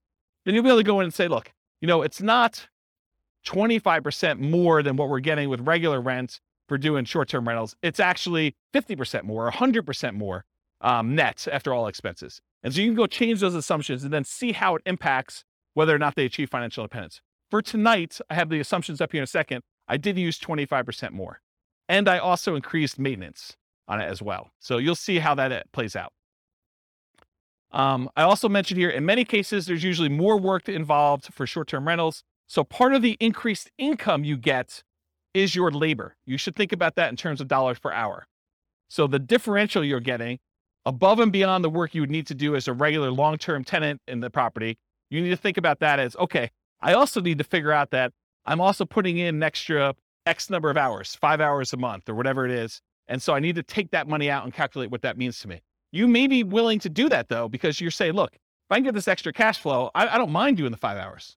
That's worthwhile for me. Okay. So it's up to you to decide that. So any questions on this before I start going into some numbers? I'm moving toward numbers. I'm going to show you my assumptions here. Any questions? Okay. All right. So financial independence. So earlier this year, I did a class. I think it was called, I don't know, Financial Independence Retire Early Budget. And in that thing, I did a walkthrough where I walked you through how to do your own budget to determine what your minimum target monthly income in retirement is. That's like lean fire, for those of you that are kind of familiar with that concept, or your ideal target monthly income in retirement. That's sort of like your fat fire or full fire number, okay? So I walked you through, you kind of walked through all your different expenses, your mortgage, taxes, insurance, HOA, and your own personal property, vehicle payments, all that stuff that you have there. And then I calculate your amount that you need in order to be able to achieve financial independence based on your expenses for kind of two different groups. So I'll put a link to be able to download the spreadsheet, maybe watch the video on there. So you'll want to know your number, but I used for them, I think $5,000, which I'll show you the assumptions for in a second here. But in order to achieve financial independence, it really consists of three parts. So how do you know if someone has enough assets coming in to support them in retirement? There are really three inputs for this. Input number one is passive income coming from things like Social Security, pensions, or annuities. Those are the three most common, but it's all the passive income you've got coming in from that. The second one is any cash flow you have from your rental properties, net of all expenses. So this is not just rent minus mortgage payment. It's rent minus taxes, minus insurance, minus maintenance, minus vacancy, minus mortgage payment. All of the expenses on your property have to be subtracted out. And then that number is the cash flow you can use to determine whether or not you qualify as financially independent. And then the third one is any money invested, not the equity in your property. That's already being included somewhere, but any money you have invested in stocks or bonds or mutual funds or things of that nature, times whatever you believe to be a safe withdrawal rate. Safe withdrawal rate is the amount of money, in theory, that you can safely remove from your investments each year and, in theory, not run out of money. Okay? Usually it's around 4%. Some people more conservatively will use something like 3% or 3.25. The guy who came up with the rule before we saw this massive uptick in inflation had came out publicly and said it's actually over 5% now, which I always scratch my head and say, that seems really aggressive. But I mean, what do I know? But if you look back at historical data, there was the 4% safe withdrawal rate study by the three professors from Trinity University. They did a bunch of back testing on historical data with the stock market and bonds, and they came and said that with a very high probability of success, very low probability of failure, that taking 4% of the amount of assets you have invested in stocks and bonds at different ratios, they did a whole table, so you can go look at the report if you want to. I think it's called the Trinity study. But they said that 4% is a relatively reasonable number to use based on historical data. Okay, so the three things, it's passive income from Social Security, pensions, and annuities. That's number one. Any net cash flow from rentals. And number three, your yearly safe withdrawal rate multiplied by the amount you have invested in stocks, bonds, mutual funds, things like that. The sum of all three of those, if the money coming out from your cash flow, your passive income, and that safe withdrawal rate, if that exceeds the amount you need in order to live, then you are technically financially independent mathematically. Does that make sense? So in order to see if somebody qualifies for this, we're going to use any Social Security they have. So if they go late enough where they're old enough then to have Social Security, that will count for us.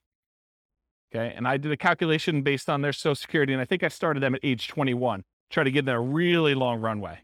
with this, okay? Any net cash flow from rentals. So if they're buying rentals in these scenarios, then the cash flow they have from the rentals after all their expenses counts. And then any money that they have in their bank account that's not being used for down payments or whatever, we're using a 4% safe withdrawal rate for that, and that counts as well. So the three of these things will count to determine whether or not they've achieved financial independence, and I'll tell you what month they achieved that minimum target monthly income in retirement to be financially independent. Does that make sense? Did I confuse anyone? All right, cool. All right, so all of these assumptions are changeable if you just copy the scenario to your account. They're married. They're both 21 years old. They've recently graduated from college, and they're working in a technology department of a large healthcare business. Might sound familiar to someone in this room.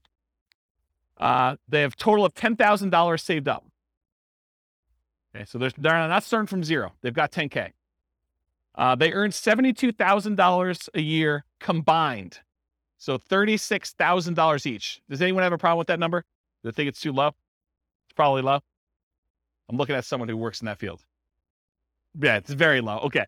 So I'm trying to be conservative though, right? Like if I come in here and I use, everyone makes $200,000 a year, people are like, whoa, James, no one makes $200,000 a year. So I get it from either way.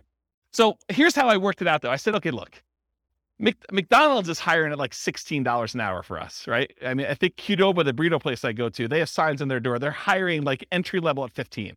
I was like, 18 seems like a relatively low bar, right? Maybe I'm wrong. Maybe it just seems like crazy, but it doesn't seem that far off. And that's $18 an hour, working 2,000 hours a year, $36,000 a year each is how I got there. Or you could say, look, if they're really as motivated to achieve financial independence as you say they are, then 2,000 hours a year is like part-time work, in my opinion. I mean, there's other people they're going to be offended by that, right? I'm going to get hate mail, I can't work more than $2,000 a year. I mean, 2,000 hours, that's like the first 6 months of the year for me. I mean, I know there's some business owners in here that they're like, yeah, 2,000 hours. Yeah, that's easy, right? But I'm going to get hate mail, I'm sure. But I use 2,000 times $18 an hour to get $36,000 a year for each one. I think that's a reasonable number for a lot of folks. And so I'll try to use these same assumptions across all the different strategies to compare them. So you'll be able to see more of as close to an apples to apples comparison as you can be, knowing that you're comparing different things. Okay. This may be hard for you guys to believe. They're saving $1,000 a month before they buy any houses. Okay. So between the two of them, they're saving $12,000 a year on a $72,000 income. That's pretty aggressive, but they're motivated to achieve financial independence. In fact, I say that they're obsessed about achieving financial independence so they can retire early. They want to fire. They want to find their best path to financial independence together. They're both taking Social Security at age 67. That's what I modeled it at. And Social Security was estimated based on them working until the full age of 67. You guys all know that if you stop working earlier than 67, your amount of benefits actually goes down for Social Security though, right? You guys know that, right? Like if you don't put in enough, then you don't get the whole thing. It goes down. Okay. So I've assumed though, incorrectly, that they've worked till 67. So if they get to the point where Social Security kicked in and it matters to them, that will be a factor. But if it's before that, it really doesn't matter anyway, because they've then achieved financial independence without Social Security. Okay. Any questions on the changeable assumptions? Because you can go in and change these. You're like, hey, look, 72,000 a year is crazy, James. I don't know where you got the number from. Nothing? Okay. This is the worksheet you have, the loan types. I'm just pointing out that when they do the 15% down loan, I'm using 6.75%. That's what I got yesterday when I called my lender as the interest rate for a 15% down loan. And in order to do that, they had to pay 2 points to get that loan. They wouldn't give us a par rate. They wouldn't give us a rate where you didn't have to pay any points. Okay. And if you're doing 20% down at 6.625, there's 2 points for that as well, but there's no PMI. And then if you put 25% down at 6.5%, that's par. There's no points required in order to get that rate, and there's no PMI on that one. Okay, so that's the interest rates I'm going to use. If they were, when we cover Nomad next week, we'll be looking at these conventional loans, and you'll see the interest rates for those, what they are. For example, putting 5% down is 5.5% versus 6.75 or 6.625 or 6.5. This is why putting only 5% down starts to look attractive, is the interest rate's so much better. We'll cover that. We do Nomad. Any questions on this before I go on next slide? Okay, cool. More changeable assumptions. I modeled this out for 60 years. So if for some reason they don't achieve financial independence, it's possible they achieve it after 60 years. Okay, so 720 months, 60 years. So they'll be 81 at the end of this modeling. Based on their income, I think I looked it up. It should be about a 17.85% effective income tax rate. That's what I've estimated it to be. I'm assuming a 3% inflation rate over a very long period of time, guys. 3% is reasonable. I know we've seen crazy numbers recently, but look out long time in history. 3% seems right about there. 5.5% mortgage interest rate for the owner occupant, but they're not doing owner occupant except in some examples here, but they're doing the investor rates, which are listed on your spreadsheet. They have a 4% safe withdrawal rate number. They have $5,000 minimum target monthly income in retirement. So they're trying to get to the point where they have $5,000 a month in passive income from those three sources in order to be considered financially independent. And I do adjust for inflation. So it's $5,000 today, but in the future, it may be $7,000 or $8,000 or $9,000, depending on what time it is. Okay. And why did I pick $5,000 when they're making $6,000 a month?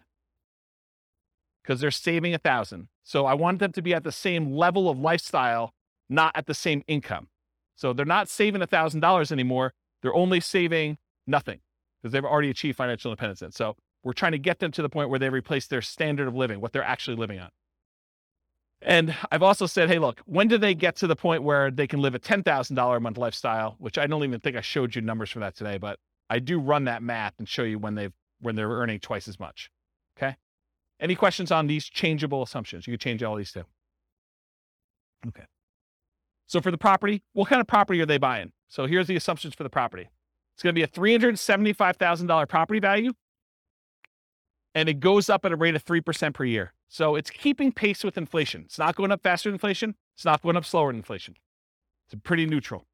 We're going to do 3 different down payment scenarios. So I'm going to do a 15% down, a 20% down, a 25% down one, and I'll show you the results from each. With the 15% down, there's PMI. I told you that. 1% of the purchase price in closing costs when they purchase. So they're going to have some fees for getting the loan. In addition to that, for the 15% down and the 20% down loans, there are 2 additional points in order to get the loan. You have to wait. Is that something that's common?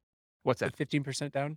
Yeah, there's a 15% down non-owner occupant program. No, but points. Is that common? No, it was unusual because we couldn't get them to quote us something at par rate. So they're saying, look, we're not even going to offer that. If you want to get this rate, you got to pay at least 2 points in order to get it. So it's just a kind of condition of our normal market right now.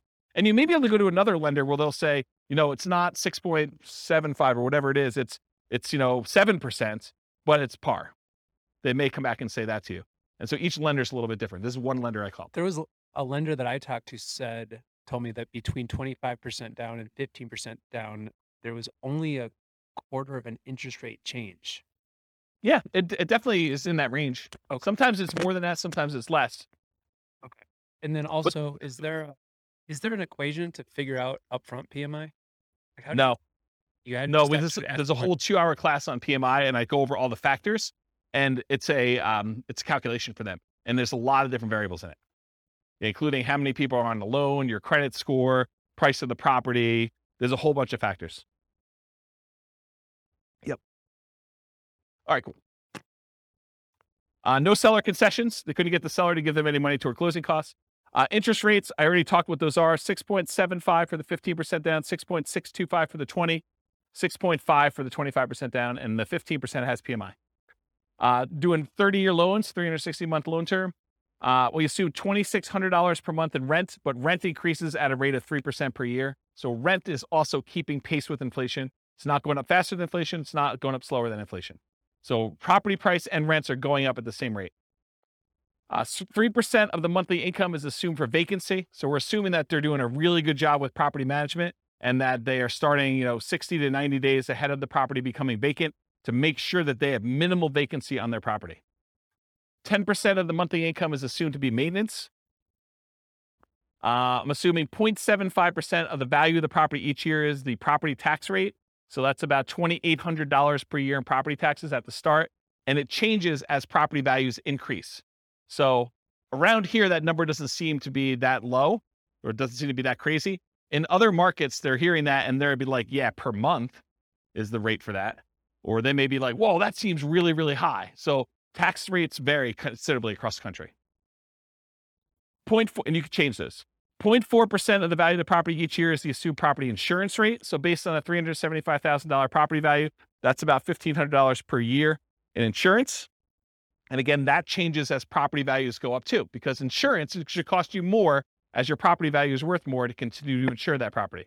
Because if it burns down, they got to replace it. So this is a residential property, and 15% of the purchase price is considered the value of the land. We use that when we're calculating the depreciation benefit. Any questions on the property assumptions? This is sort of I always feel like I'm like doing a magic trick and I'm showing you, look, there's nothing up my sleeve. Like I'm showing you all my assumptions so that you know exactly what is about to happen. Then when I show it to you, you can't be like, but what's the insurance rate for that? What's the taxes for that? How much income are they making?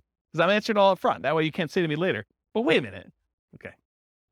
All right. So I wanted to show you a baseline of, hey, if they didn't do any real estate at all, if they just said, I'm going to invest $1,000, I'm going to save $1,000 a month, and I'm going to invest that in the stock market, I'm going to get 8% return in the stock market, how long does it take me to achieve financial independence if I only invest in stocks? And for this one, it's primarily that 4% safe withdrawal rate times the amount that they have invested in stocks, right? Because that's where the majority of their money is coming from. So in that case, it takes them 482 months, about 40 years. Someone who's saving $1,000 a month, that doesn't seem like it's that wrong, right? I mean, it takes you 40 years to save up for retirement. You're going to be like 61 years old at that time, and you'll have enough to be able to replace your income using a safe withdrawal rate by investing in stocks. Doesn't seem unreasonable. So that's how long it takes. What if they just buy one owner-occupant property where they move in and they live there and they do the rest in stocks? Does that impact things? Turns out it does. They can actually retire, be financially independent at 396 months if they buy one owner-occupant property and invest in stocks otherwise. So considerably faster. What is that, 86 months? What is that? How many years is that? 7 years?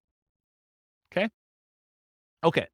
Now at this point, we've kind of taken it back. They have not opted to buy the owner-occupant property anymore. They're only going to buy rentals. They're going to continue to live in a rental themselves, and they're going to buy up to 10 20% down payment rentals.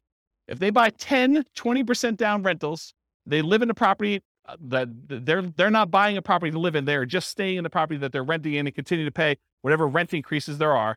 It takes them 370 months buying 20% down rental properties in order to achieve financial independence this way.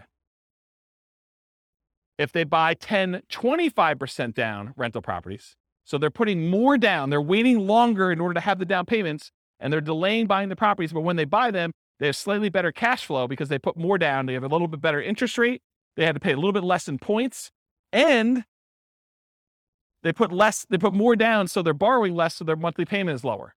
So they have the benefits of additional cash flow. That means that they can actually achieve financial independence in 346 months if they do it that way. Just something else to point out too. When you do the 20% down loan, and there's 2 points in order to get that loan, isn't that sort of like a 22% down loan? That's closer to that 25% down than you might have thought, right? Because it's not 20% down now, it's 20% plus 2 points. So it's really a 22% down loan in order to get that loan. Where the 25, you have no points. So it's really 22 compared to 25. So it's closer than you'd think. Right? You have a microphone? I guess it'd be on the amount that you're taking out the loan, 25% on purchase price, but that's right. It's a cost for one of them, and the other one you're actually getting even more benefit by putting more down. right. So it might be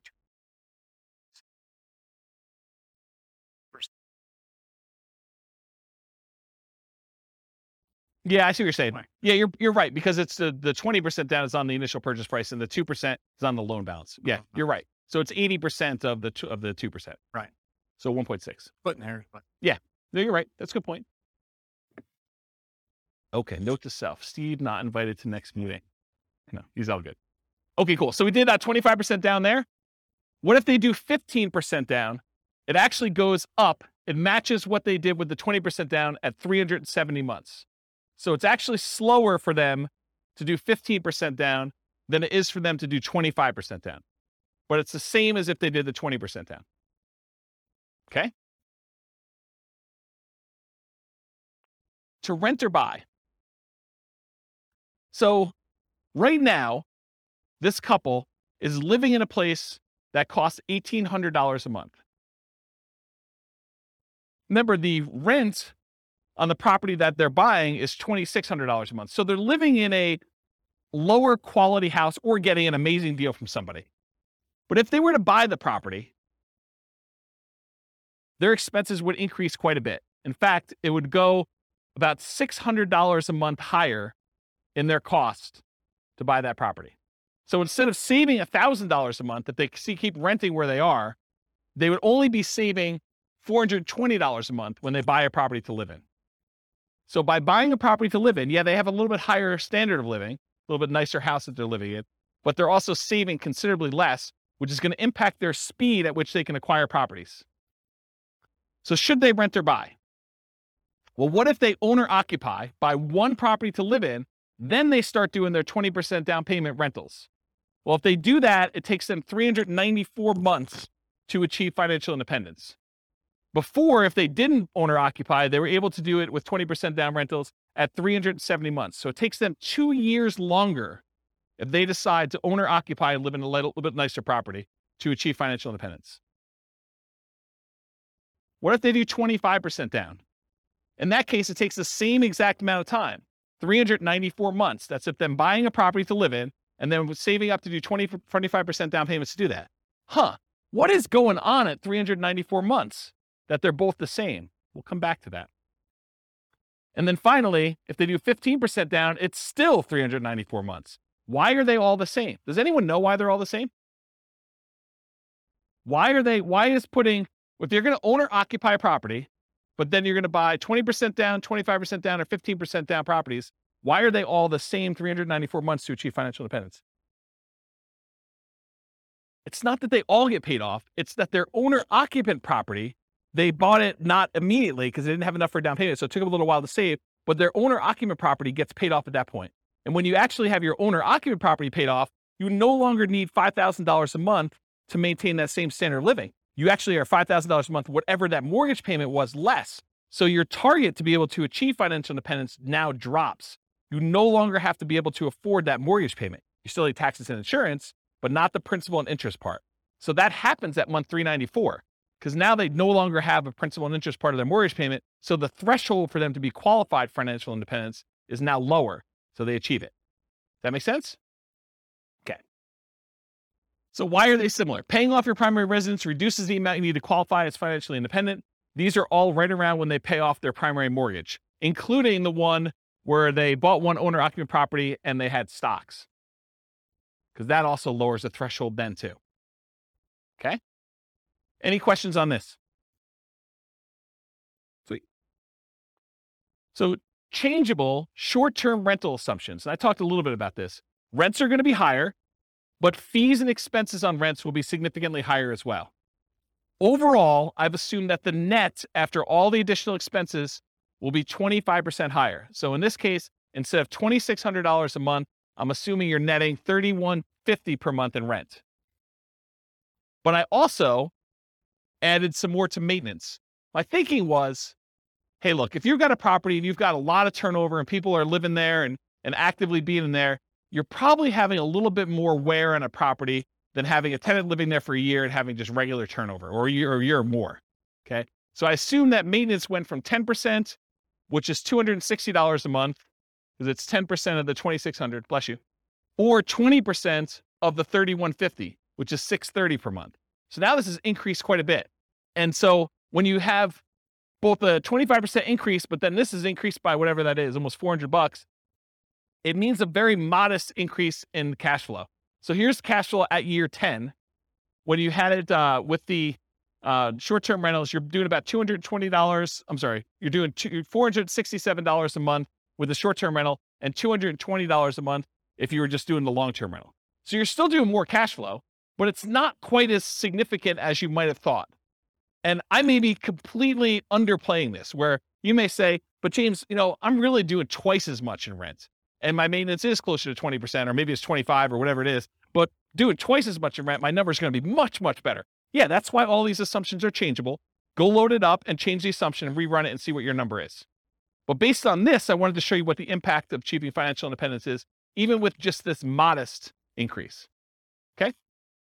So now doing the short-term rental with 20% down, they achieve financial independence in month 298. It's significantly shorter than all the other options we've considered so far. So getting that extra rent matters. And then 25% down, it's 285 months, which is even shorter. And putting 15% down, it actually is the same as if you bought 20% down rentals. Okay. So it does increase it. The best one is doing 25% down for short-term rentals. And then what if you own or occupy and then do short-term rentals? Those are all right here. Buy one owner occupant, then short-term rental, 20%, 25 and 15%. So it bumps it back up to 346 months for the 20%, 334 months for the 25% down, and 345 months for the 15% down. So it's sort of what you'd expect. Any questions on that? That's it. I will stick around for questions. I got applause, right? Any questions on any of that? Overwhelming? Micro? See? Yeah, I don't know how many people will care about this question or the answer to it. It was sort of related to PMI. Do lenders care the source of your down payment? For example, if you're actually using HELOCs, not cash, is a lender going to care ahead of time, what the interest rate on your HELOC is? Are they going to try to pre-compute, these monthly payments on your HELOCs? Or are they just going to say, oh, 25% is 25%. I don't care if it's cash or, whatever. Yeah. So that's a really good question. I'll answer a couple parts of it and then tell you definitely talk to your lender to find out. Okay. And if you're concerned that you don't want to, muddy the waters with the lender you're actually using, call a different lender and get a generic answer to the question, and then call your lender to verify. But here's how I would think about this. I think the lender is going to definitely take into account the payment you would have on your HELOC to qualify you from a debt to income perspective. So that will definitely be a factor for qualifying for a loan. However, I don't think that they would have a problem with you using the HELOC as the source of your down payments to do that. But it's possible that these loan programs can change and that they might, raise an eye at it as things change. But my understanding is that you can use HELOCs for down payments, but they do take into account the payment you would have on your HELOC to qualify for your DTI calculation. And they may even do more severe than what you might imagine. They may say, because you have the capability of borrowing up to this amount, we are going to use the max. So they might even do something like that. But talk to your lender to find out for sure. Was that all the parts of the questions? Okay. Yeah. Yeah, because I know people do cash out refinances and then they use the money in order to buy properties as well. So I would think the HELOC would act very similarly to that. But they do, in general, they do care where you get your down payment from. If money just suddenly shows up in your account, they're going to want you to source it. They're going to want you to tell you where you got it from. I sold my Dogecoin or whatever it is. Right, exactly. So they're going to want to know. And then you may need to produce documentation on such things, which, this is part of the challenge with a lot of these crypto things, right? It's like, unless you have a really crypto-friendly bank, might get tricky. Any other questions? Oh. Can you go back to the slide that shows I'm just curious about the 15% versus 20% versus 25%. What are these? Yeah, not the short. Yeah, not the short-term rental. Not short-term. Yeah, I think you're on the right one. I think these are the non-short-term rental. I'm just curious.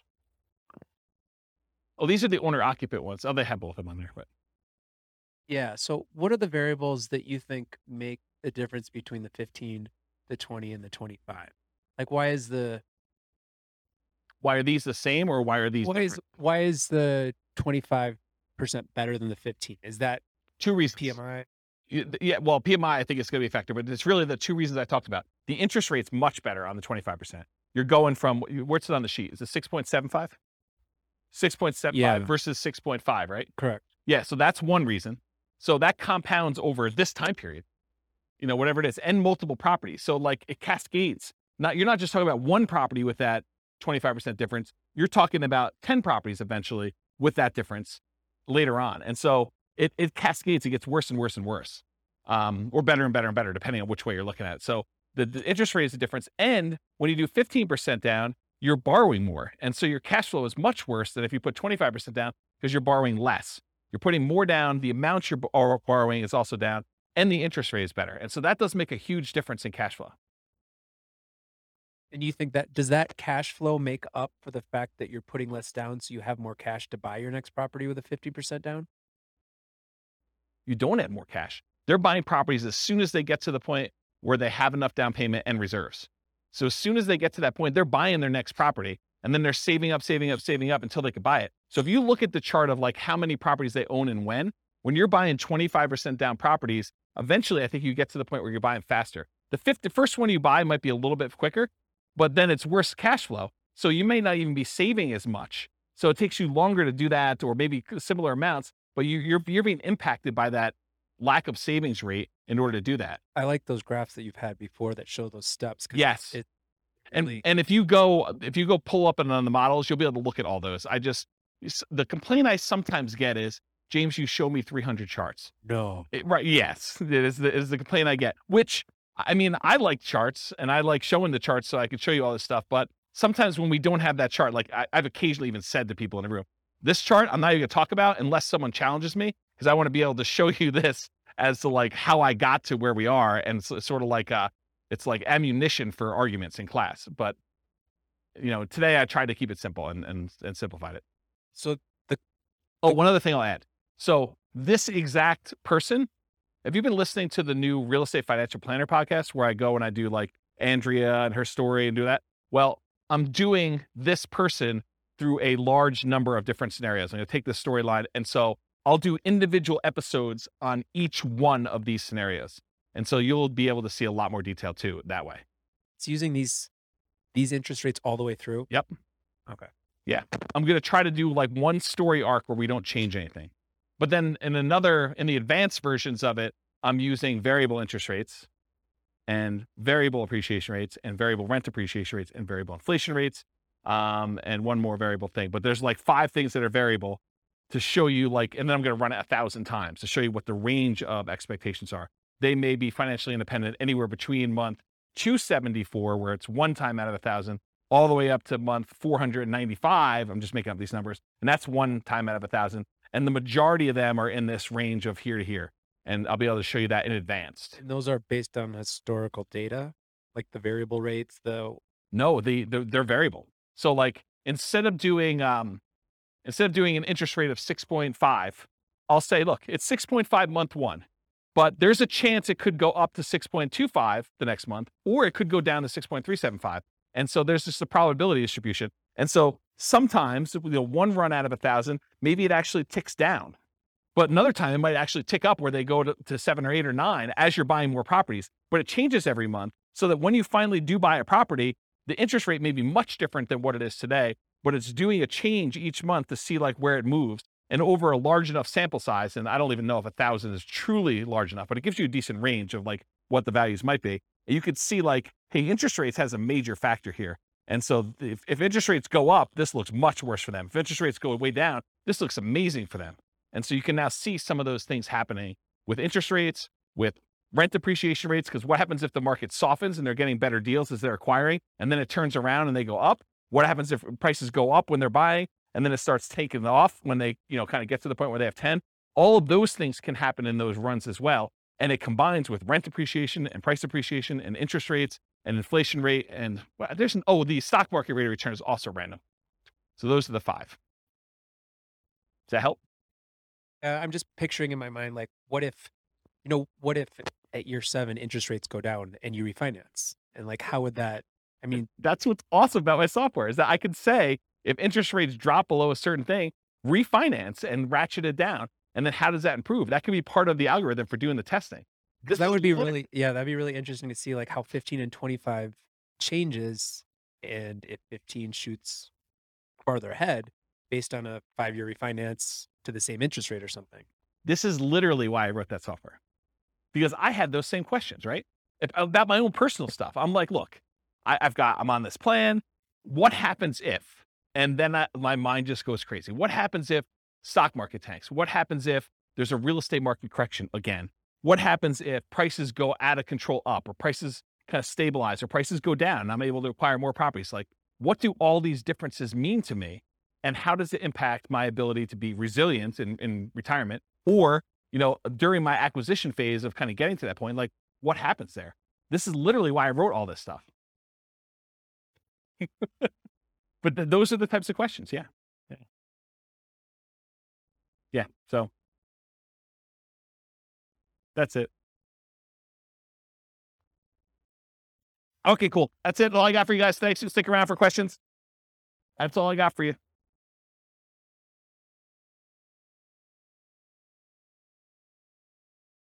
With home prices up, mortgage interest rates up, and rents up, but not quite enough to counteract the higher prices and interest rates. Cash flow on rental properties in Montgomery is harder than ever. Book a call with the Real Estate Financial Planner to apply our proprietary 88 strategies to improve cash flow on your rentals. See the show notes for a link to schedule your call and improve your cash flow today. If you're a real estate agent, lender, or professional in Montgomery that wants to help our real estate investor listeners, consider reaching out to learn about collaboration opportunities with this podcast. We'd love to add more value to our listeners by having you assist our investors buy, sell, and finance their real estate investments. See the show notes to schedule a call to discuss collaboration opportunities.